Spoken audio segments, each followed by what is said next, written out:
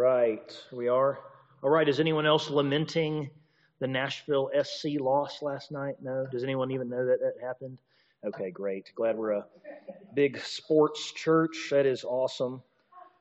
But never mind. Let's move along to the main topic, which is elders and deacons. This morning, actually, I have a football illustration in the sermon. I'm already prepared for people to be like, who is Nick Saban?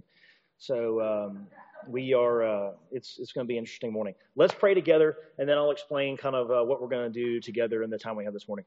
God, we're thankful to be together. We're thankful for grace that meets us in our sin, but we're thankful for grace that compels us not to sin.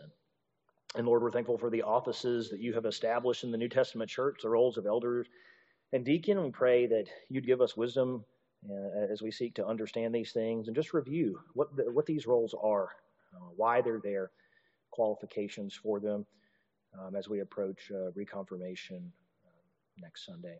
Be with us, we ask in Jesus' name. Amen. All right.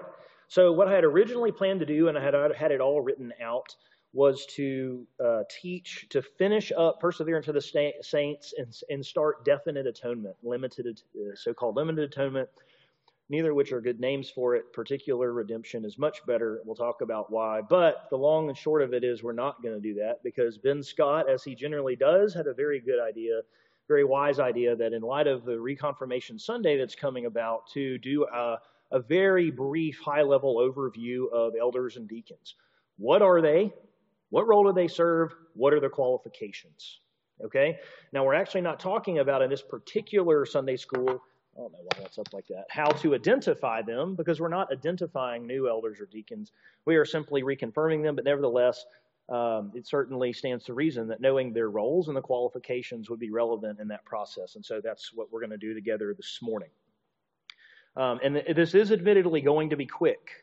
It is admittedly going to be quick. I'm going to move quickly because I've got to do the role of elder, the qualifications of elder, the role of deacon, the qualifications for deacon in 45 minutes.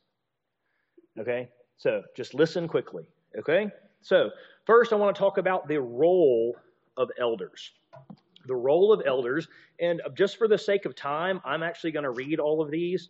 But you can certainly turn to these texts with me. The first is going to be in Acts chapter 20. And in Acts chapter 20, you'll recall that Paul says goodbye to the Ephesian elders in the second half of the chapter. He says he's never going to see them again, and so there is tears. It's an emotional moment for Paul, but in his parting words, he does say something about elders, which, and I don't have time to argue for this now, we understand the Bible to use the office of overseer, elder, and pastor, which is the noun form of that's only used once anywhere in the Bible.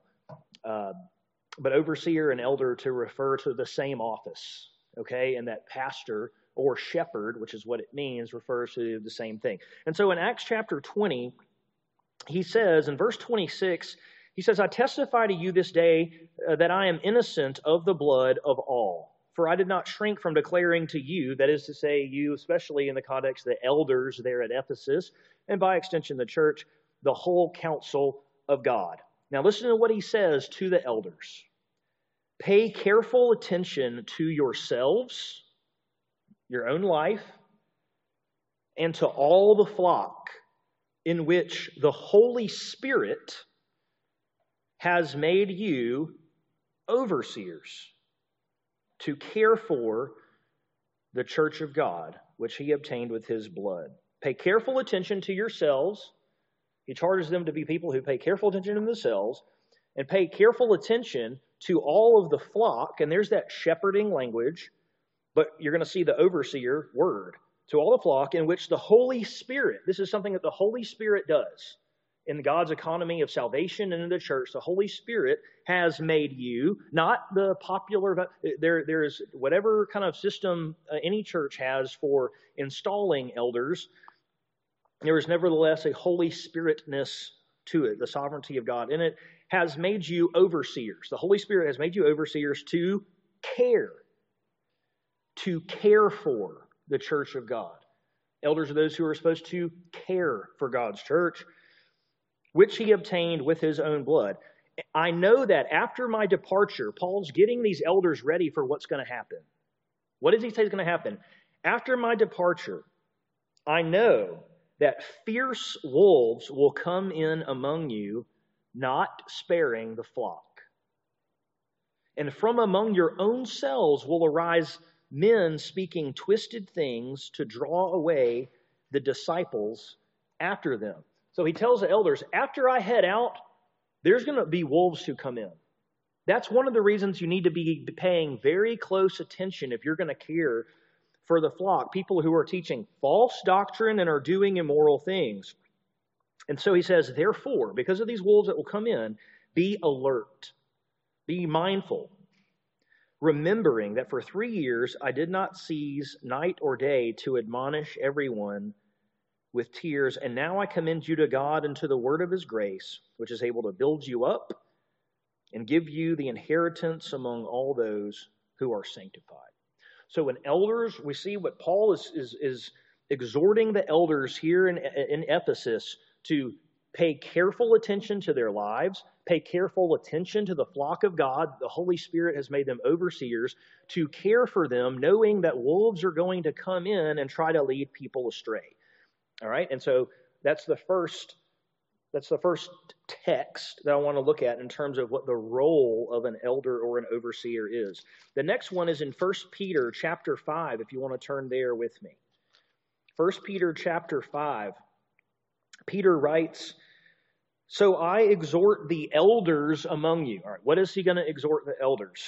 As a fellow elder and a witness of the sufferings of Christ, as well as a partaker in the glory that is going to be revealed. That's how he kind of platforms himself, to deliver this word. As a fellow elder, as a fellow witness to the sufferings of Christ, as a partaker in the glory, he says, shepherd, a verb, pastor, okay? Pastor the flock of God, shepherd the flock of God that is among you, exercising oversight. Exercising oversight, not under compulsion, but willingly, as God would have you, not for shameful gain, but eagerly, not domineering over those in your charge, but being examples to the flock. And when the chief shepherd appears, and the idea is these under shepherds are supposed to in some way reflect the chief shepherd, you will receive the unfading crown of glory. So just a couple of things out of 1 Peter 5. The first is they are to, again, shepherd as a verb the flock. It doesn't just say teach. It doesn't just say preach. Don't just, have a pulpit ministry, right? To shepherd people. Shepherd people. And a lot of young people, by the way, young men going to seminary really get this wrong. They want to go to a church where they have the preaching pastor. And then you have your discipleship pastor and you have your this pastor. And then, by the way, I'm not knocking that necessarily, but what they're saying is, I want to read theology and be a preacher. Well, hold on, wait, do you want to be a shepherd, though? That's messy. Like, you got to, get in people's lives and their sin, and you have to have awkward conversations, and you get hurt. Sometimes you accidentally hurt other people. It's easy just to stand up here and preach. No one can respond, unless they're out of turn, right? That's not it. Elders are to shepherd. Shepherd the flock of God that is among you, exercising oversight. And exercising oversight has a degree of administrative authority, but it also carries this idea of I'm looking and seeing how everybody's doing. Right? I noticed that person wasn't here. Hey, I noticed this might have been out of place. Hey, I noticed this person might need some encouragement. They're exercising oversight. They have the authority to do that. We'll look at that in 1 Timothy 3. But it says, not under compulsion, but willingly. This means an elder shouldn't be there just to, oh man, I can't do it. I don't have any marketable job skills in this. I've been a pastor, I've been an elder or pastor for so long. I just need to keep doing this to bring home the bacon. No, that's not it. Well, no, my dad and my parents said I should go into ministry. I don't want to shame them. They're third generation of pastors, so I'm going to be an elder. I just need to be that. I don't want to be a failure. The idea that an elder should be someone who wants to shepherd the flock of God and has a desire to carry this weight. And it is weight. It's not an easy task, certainly, but an elder shouldn't do it under compulsion. As he should do it willingly, as God should have you, not for shameful gain. And here we have the financial piece. But we have the financial piece, but you also have, you could probably say, a praise of man piece. A praise of man peace. That's one version of shameful gain that isn't necessarily financial. Maybe I'm going to gain because I want to be seen as solid. Oh, I want to be respected, or whatever. He says, no. You can't sign up to be an elder because you want people to think, think of you in a particular way and sing your praises or that kind of things. They're not supposed to sing the praises of their pastor. People are supposed to be singing the praises of Jesus, right? And so that's the idea here. Not for shameful gain, not domineering over those in your charge. We're going to see in 1 Timothy 3 that elders have authority. I already mentioned it. And that means that members are to submit to the same Greek word is translated, by the way, obey, which has a harsher connotation in the English language. But nevertheless, it's the same word, submit, obey. They're elders. And we're going to see that language explicitly in Hebrews 13, obey your leaders. But the idea is there's a way to shepherd that says, listen, this is what you're going to do, and you're going to do it now. And you're going to do it because of good theology. Submit. Something like that. Okay? There's a way to be domineering in leadership. There's a way to be a domineering shepherd of the sheep. And Peter says, that's not what elders are supposed to be doing.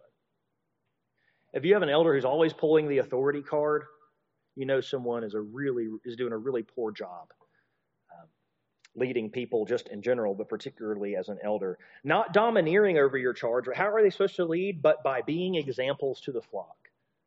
Again, we're going to see in 1 Timothy 3 that an elder's life has no chance of being perfect, but it should be exemplary. It should.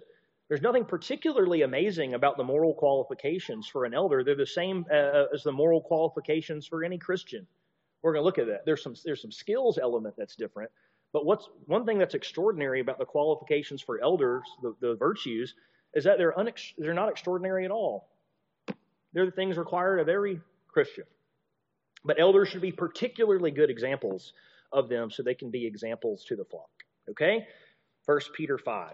Very briefly, Hebrews 13:17. This is the one where I said explicitly it talks about authority, but it also talks about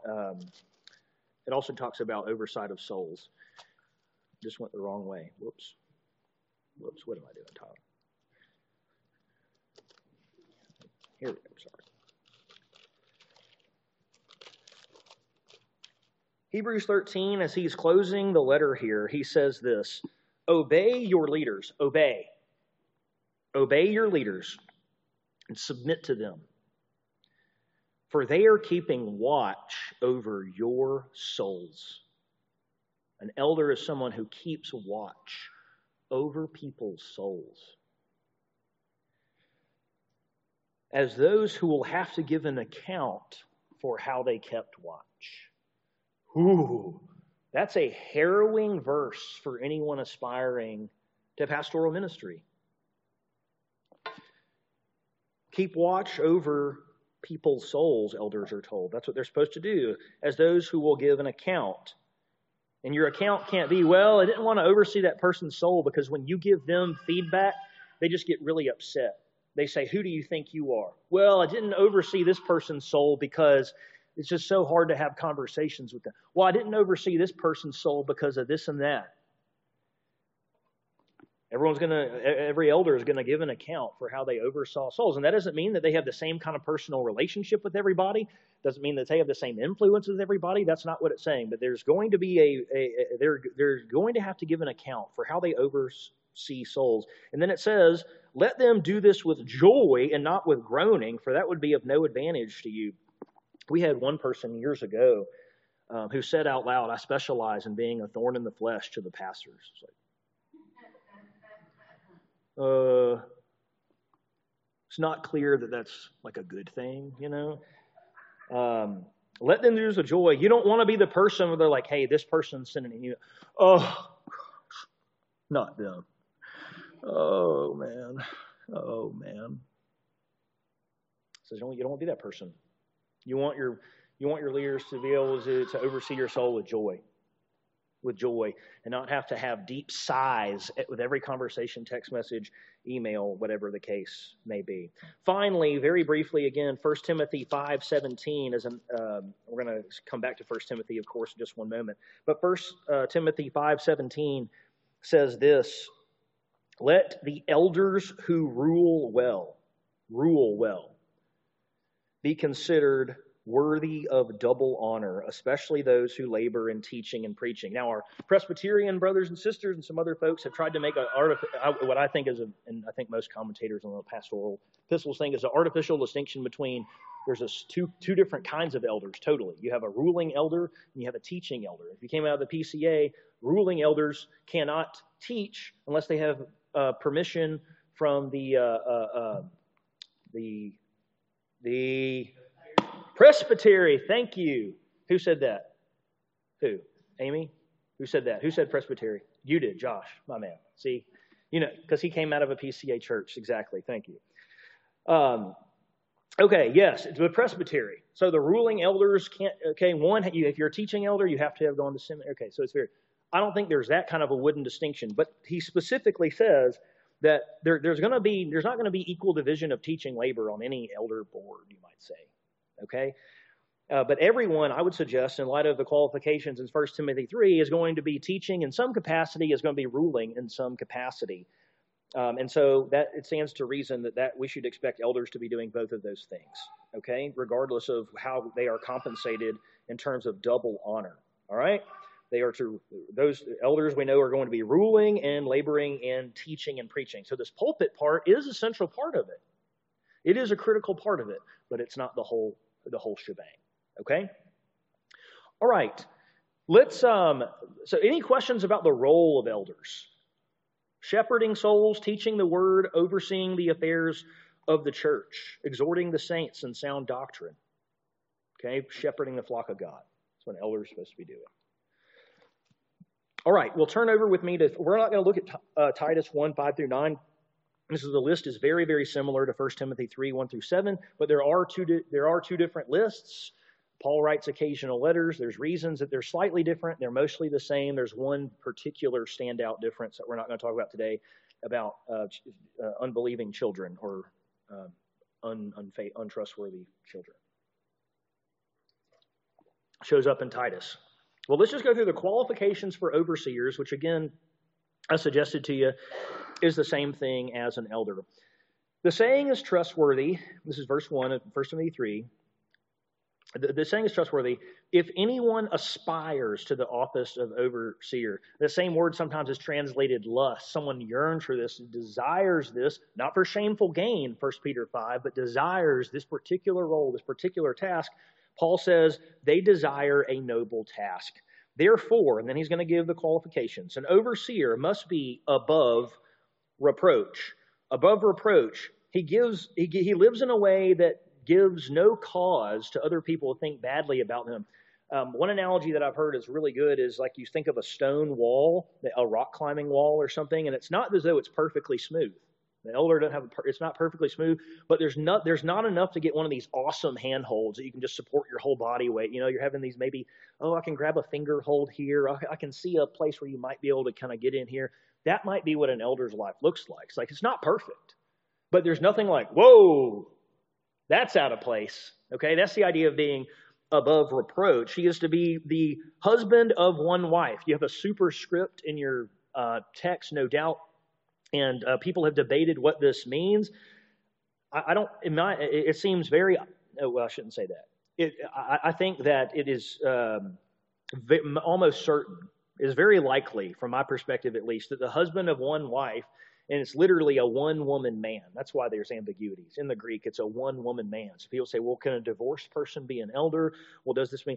I think what it means when the dust settles of the discussion and the exegesis, we're talking about a man who is faithful to his spouse.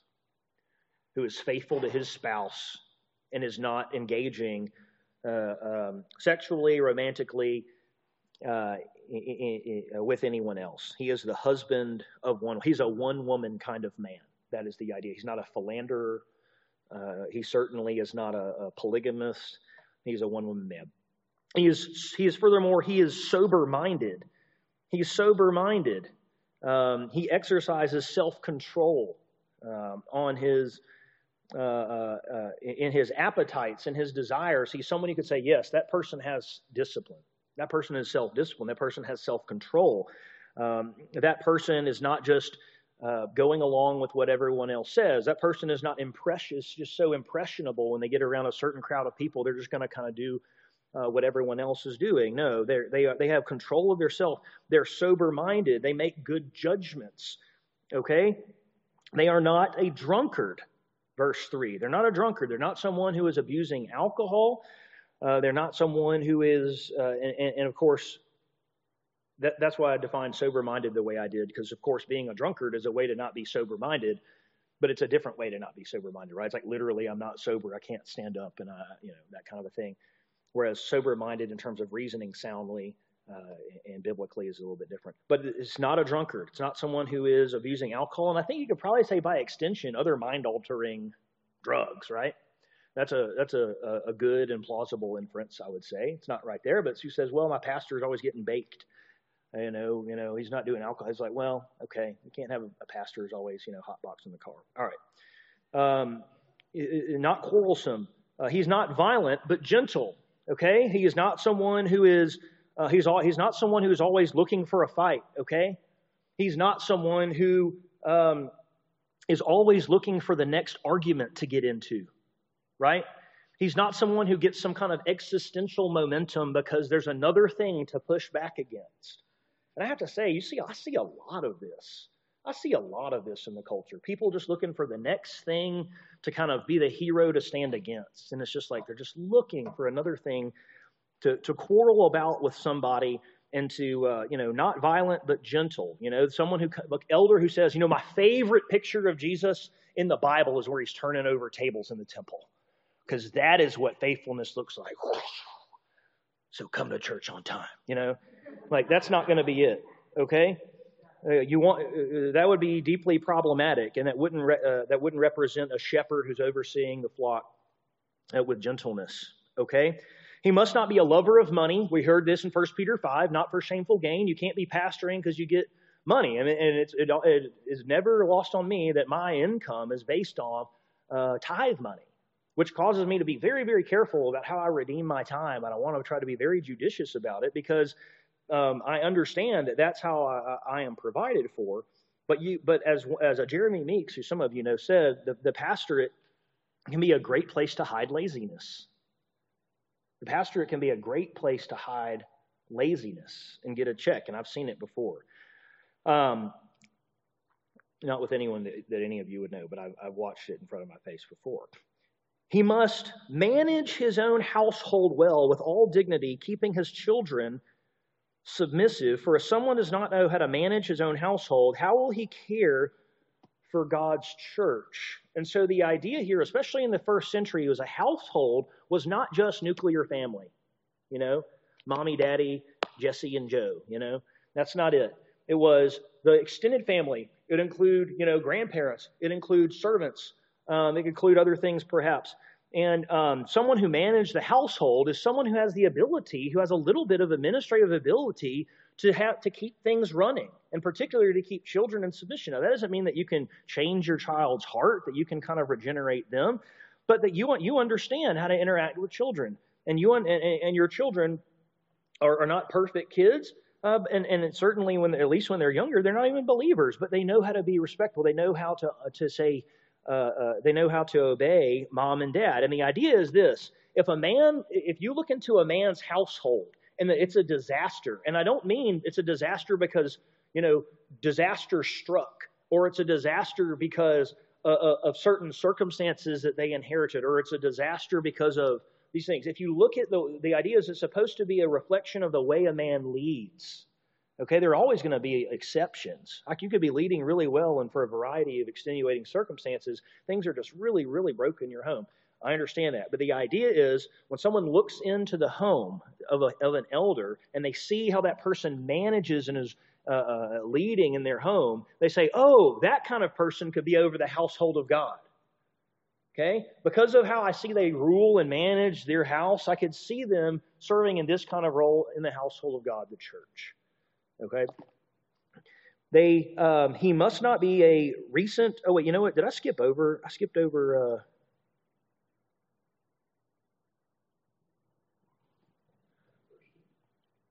Overseer, no, but oh yeah, the end of verse 2. So sorry. I was like, what did I just do? The one that everyone was probably, the able to teach. It's at the end of verse 2, and I skipped over it. I apologize. An elder must be able to teach. Now, it does not say able to preach. Two different words, okay? Caruso, the proclamation, someone who's the upfront guy, okay? But can someone teach in a small group? Could they take someone aside and teach them the Bible? Can they teach people in sound doctrine and refute those who oppose it? That's what's required. And to put it to sink down to admittedly very popular level language, an elder doesn't need to be a dazzling preacher, but they do need to be able to kind of flex on people who are teaching false doctrine, and they need to be able to instruct in the gospel and in the Bible. They have to have the ability. They have to have the ability to teach. He must not be a recent convert, or he may become puffed up with conceit and fall into the condemnation of the devil. I had a buddy in seminary. I say he was a buddy. He's really more of an acquaintance. Who's now Catholic. But anyways, he was asking for a special exception to become an elder at his church as a 22-year-old. And all the elders there, were in their 40s and this and that. And I don't know exactly. I want to assume the best about why he was doing that. But it sure seemed from what I could discern interacting with him that because he was a very smart guy. He was certainly very intelligent, ended up getting a doctorate in philosophy. But it seemed like he really, really wanted this position. Really wanted this position because because of what that kind of status would get you. Then that's that piece of shameful game. The idea is you can't be a recent convert and be put into a role like this. Okay? And it doesn't say you can't be a recent convert because then you might not meet the rest of the qualifications. That would have made sense to say too, right? Someone who just became a Christian isn't going to be these things or something like that. That's not what it says, though. The reason here given is because they could be puffed up with pride. Here they are, a recent convert. They just went to, again, let's put it real crudely, but they just went from the not even in the line to the front of the line or something like that. That can have an intoxicating effect on people, okay? That can be a huge sense of, oh my goodness, this person, a recent convert, doesn't know how to deal with having a position of authority or a platform. They could get puffed up, fall into the condemnation of the devil. Moreover, finally, verse 7, he must be well thought of by outsiders so they may not fall into disgrace, into a snare of the devil. So certainly, if you combine being thought of well by outsiders, by the way, means that this person meets the common standards of just general decency. Okay? If you were to ask their employer, hey, is this a good person? Worldview disagreements aside, do they just in a civic manner act and behave well? The answer is yes. Okay?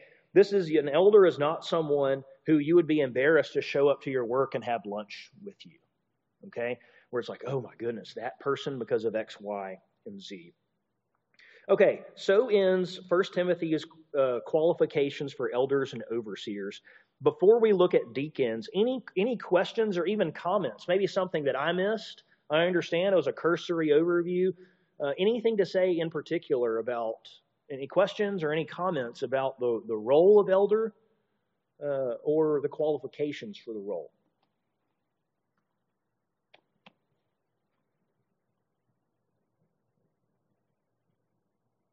Jaron, my good man. It's good to see you, bud. Okay, well, let's turn. Yes. Yeah. I guess how it's really good. Do you have to be married? Do you have to have kids? Yeah, good question. So, good question. A fine question that would take a little bit longer to give a comprehensive answer to, but I think the answer is clearly no. The general expectation is that will be the case. But nowhere is it listed as a requirement that someone must. And in fact, examples in the New Testament suggest that it would be odd. It would be odd for Paul to not be qualified to be an elder, a lot of people would think, as someone who wasn't married. Now, Peter was married. We do know that from the Gospels. But I think there are some things that are assumed in these lists If someone is married, they're to be someone who's a one-woman man. If someone has children, they're to be in submission, and they're to manage their home well there. With the operating principle being, if you look into that elder's life, there's going to be some kind of microcosm of them managing well that would presumably, hopefully, translate well to managing the household of God well. Not saying I think it assumes those things. I don't have time to make that point any more strongly than just kind of asserting it right now. I'm not really arguing for it. I'm just kind of making a claim. But no, I think a qualified single man could certainly serve as an elder. And a man who was married, for example, but he and his wife, there was just infertility problems, could also serve as an elder, despite not having any children. And maybe they adopted, maybe they did. But let's say in this case they just have no children at all. I think that man certainly could be qualified to be an elder. But if he has children, that's the idea. It's the if I look in, I see children, how is this being managed? So you would have to, I will say, we're not talking about identification, but especially with a single man, how you would evaluate their competency to manage the household of God would be different. It is much more, in one sense, straightforward, at least at a conceptual level, to see how a married person with children kind of oversees the affairs of his home. And again, in the first century, you've got a business going on. It's a lot of pieces going on, more than just the nuclear family. And in the first century, you have to, in the vast majority of cases, like a man being single, especially a Jewish man being single, this is not really, it's a thing, but it's like a thing that was was avoided. Right? It was avoided because then your line would end. And so there's some assumptions baked in here that in the first century man is going to be, who's qualified to be an elder, is going to be married. Okay? But Jesus says he celebrates eunuchs for the kingdom. So that's a kind of a longer answer. That's not really an answer. It's just me saying what my view there without a lot of defense, that such a person could serve as an elder. Is that fair enough? Yeah. Yes, sir. I came in a few minutes late. I apologize. Yeah, it's okay. I know that the pronouns are used primarily, but if you go over women are qualified elders. Yeah, no, I did not. I begged that question there with the husband of one wife. I think no, I don't think that the office of elder is open to elder overseer is open to women. I think that actually, though, and I think some people would be nervous with me saying this. I think that's too bad for them, though. Is that I think the more decisive demonstration that a woman should not be an elder is actually not in 1 Timothy 3. It's in 1 Timothy 2. Okay, where women are told to not teach or exercise authority over a man. Well, that is literally what an elder is to do. Because, yeah, you could make the case right here. It's like, and I don't think the case is as strong, but you could kind of see how someone could say, well, yeah, it says they're the husband of one wife. If they're a man, you're assuming they're a man. Well, couldn't it be the wife of one husband? I could see how someone could take that line. You're assuming that they have children. You're assuming that they're married. Well, aren't you assuming here? I could understand how someone could go in that direction. That's why I think the strongest cases to be made actually isn't. I think you can make it here, as I think the husband of one wife certainly implies it strongly. And I didn't have time to go into one woman man, but the Greek there is a one woman man. But it does start as my egalitarian friends will point out, if anyone aspires. So I think that 1 Timothy 2 and some passages in 1 Corinthians anchor us more tightly to male exclusive eldership than actually 1 Timothy chapter 3. Does that make sense? Yeah, really good question. Thank you for asking it.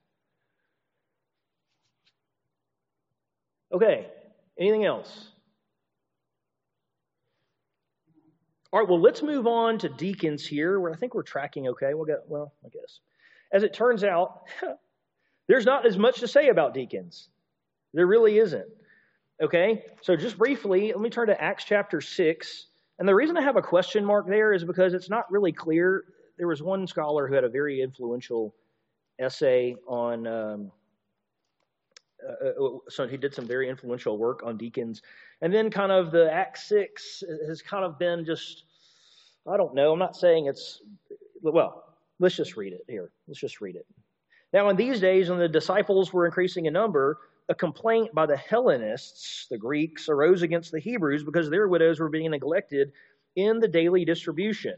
So this is kind of ethnic discrimination here, racial discrimination, you might even say, right? You had the Jews, they weren't getting overlooked, but the Greeks, the Gentiles, whatever, nothing for themselves. So it was like, well, why is there this special treatment here?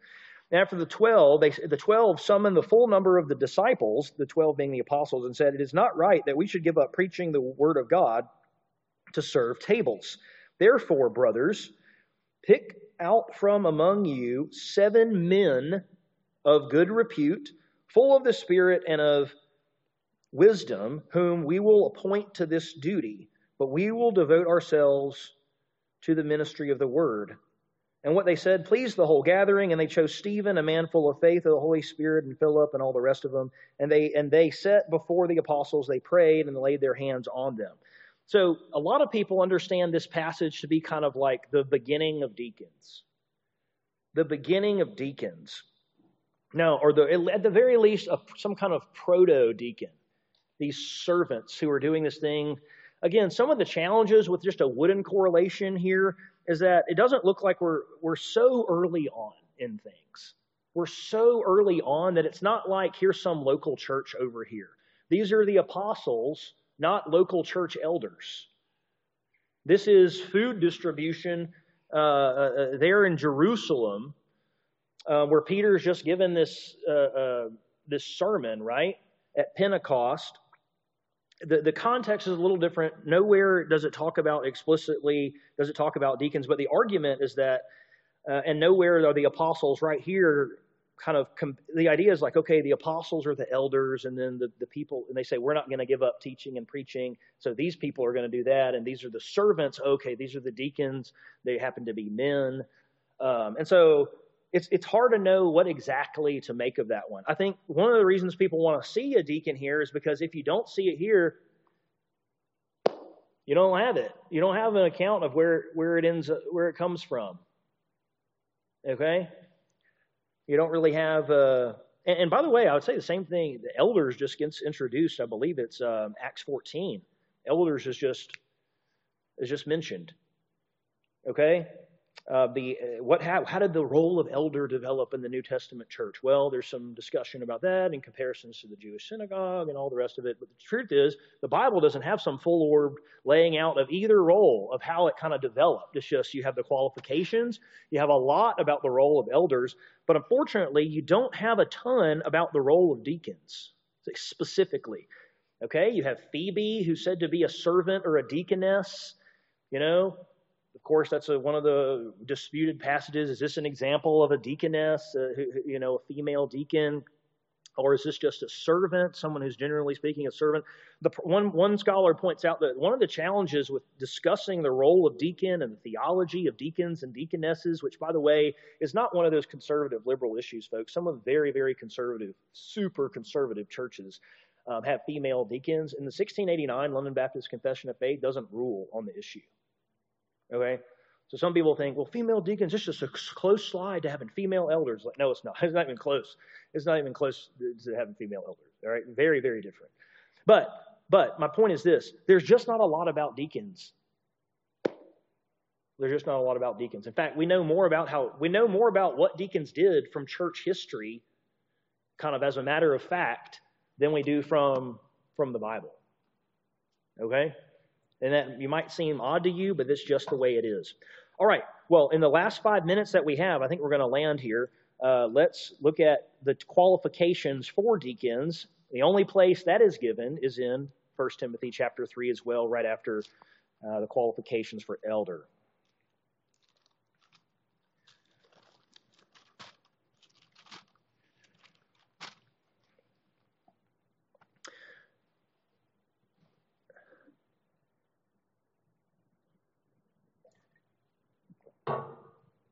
Paul continues on.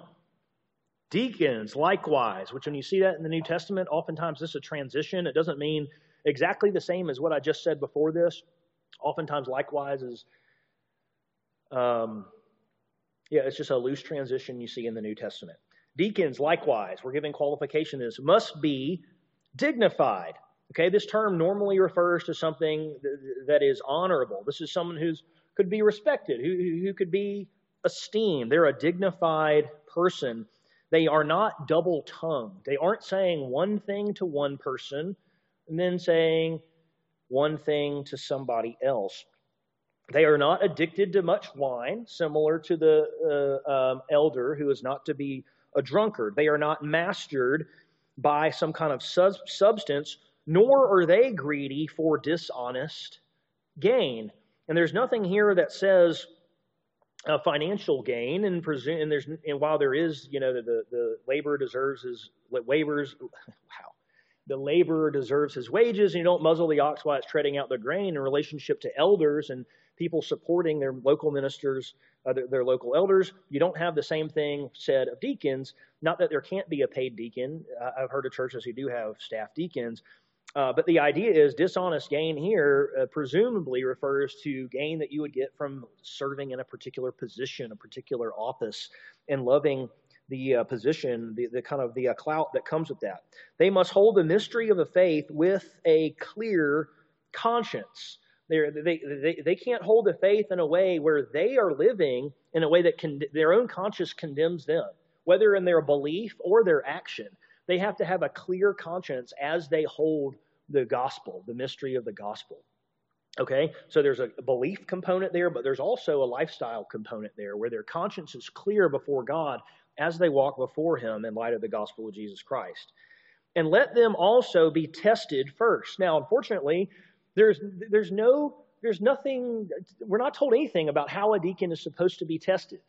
Okay, some of you know that I was a member at David Platt's church, and he was influential in sending me to the seminary that I went to. But in Birmingham, and this was now long ago when people read newspapers, but one of the ways that they would test elders and deacons is they would publish in the Birmingham News a quarter page with a person's face and like where they work and all of it, and say, if you have anything concerning about this person, please let us know. I mean, it was like, that's a test right there. It's like, oh man, that one person at Piggly Wiggly really doesn't like me. I hope they don't see this. No, but let them also be tested. There's no script given for how deacons are supposed to be tested. But you might just think that one way for them to be tested is to be a tested person. That is to say, they've served well. They've been tested because they've been doing some of these diaconal things. Okay, they're not inexperienced with serving, which is the whole reason they would be recognized as a deacon in the first place. Okay, so let them be. You could also let them be tested, like you're going to administer this kind of test. But it may be that kind of in the run of things that they are people who are tested in the sense that they're just going to demonstrate that they are faithful in this kind of role over time, and then put into this office. Let them be tested first, then let them serve as deacon if they prove themselves blameless. And we don't have a test. We don't have a deacon test like around here. Okay, we don't have a written test. We don't have some kind of testing period. We don't send anything out online or any of that. The idea is the testing for deacons here is who are people who are already doing diaconal work and who are serving in our church. Who are the leading servants? If elders are the servant leaders, deacons are the leading servants. Something like that. Okay? If elders are the servant leaders, then the deacons are the leading servants. Okay? Let deacons be the husband of one wife. You have the same phrase, husband of one wife, managing their children and their households well. So you have the same principle. You have the same principle. A deacon is not going to be doing oversight of the church, but they're going to be involved with the affairs of the church. And so there is a managerial aspect to it. When you look into a deacon's home, there is not perfection. It's not that they don't have any fights with their spouse. It doesn't mean that their kids, never forget to say yes, ma'am, or yes, sir, or something ridiculous like that. But there is nevertheless respect. And it's a kind of respect that reflects this person has the ability to think well and to act well in these kinds of areas in a way that in which they could serve the church well. For those who serve well as deacons gain a good standing for themselves and also great confidence in the faith that is in Christ Jesus. Very similar thing is said about elders in 1 Peter 5:5. I didn't read that. We just read 1 through 4. So there is, but that's not really so much qualification as it is a promise of blessings for deacons who serve in that particular way. Let me just say that unlike how much time do we have? Oh, we don't have any time. Sorry, I was going to make a qualification, but that's okay. Any final questions about the role of deacon? Okay. Well, next week we're having our reconfirmation here in the Sunday School Hour. Make sure to be here. An email will come out. If you need to review these qualifications or review this Sunday School for the role and qualifications of both elder and deacon, do so. And then we will come together. We'll have a members-only meeting to vote for reconfirmation. Okay? Let's pray. God, again, we are thankful for these roles. We're thankful how you have orchestrated the church. We're thankful for the servants and leaders that you have given the church. We pray that we would not take those things for granted, but neither would we take those things lightly in terms of evaluating who serves in these kind of roles. This is serious business. Shepherding the flock of God and serving the flock of God, serious business. We pray, Lord, that you would be honored in how we do things here, even though it's not perfect, that it would be faithful and glorifying to you. We ask these things in Jesus' name.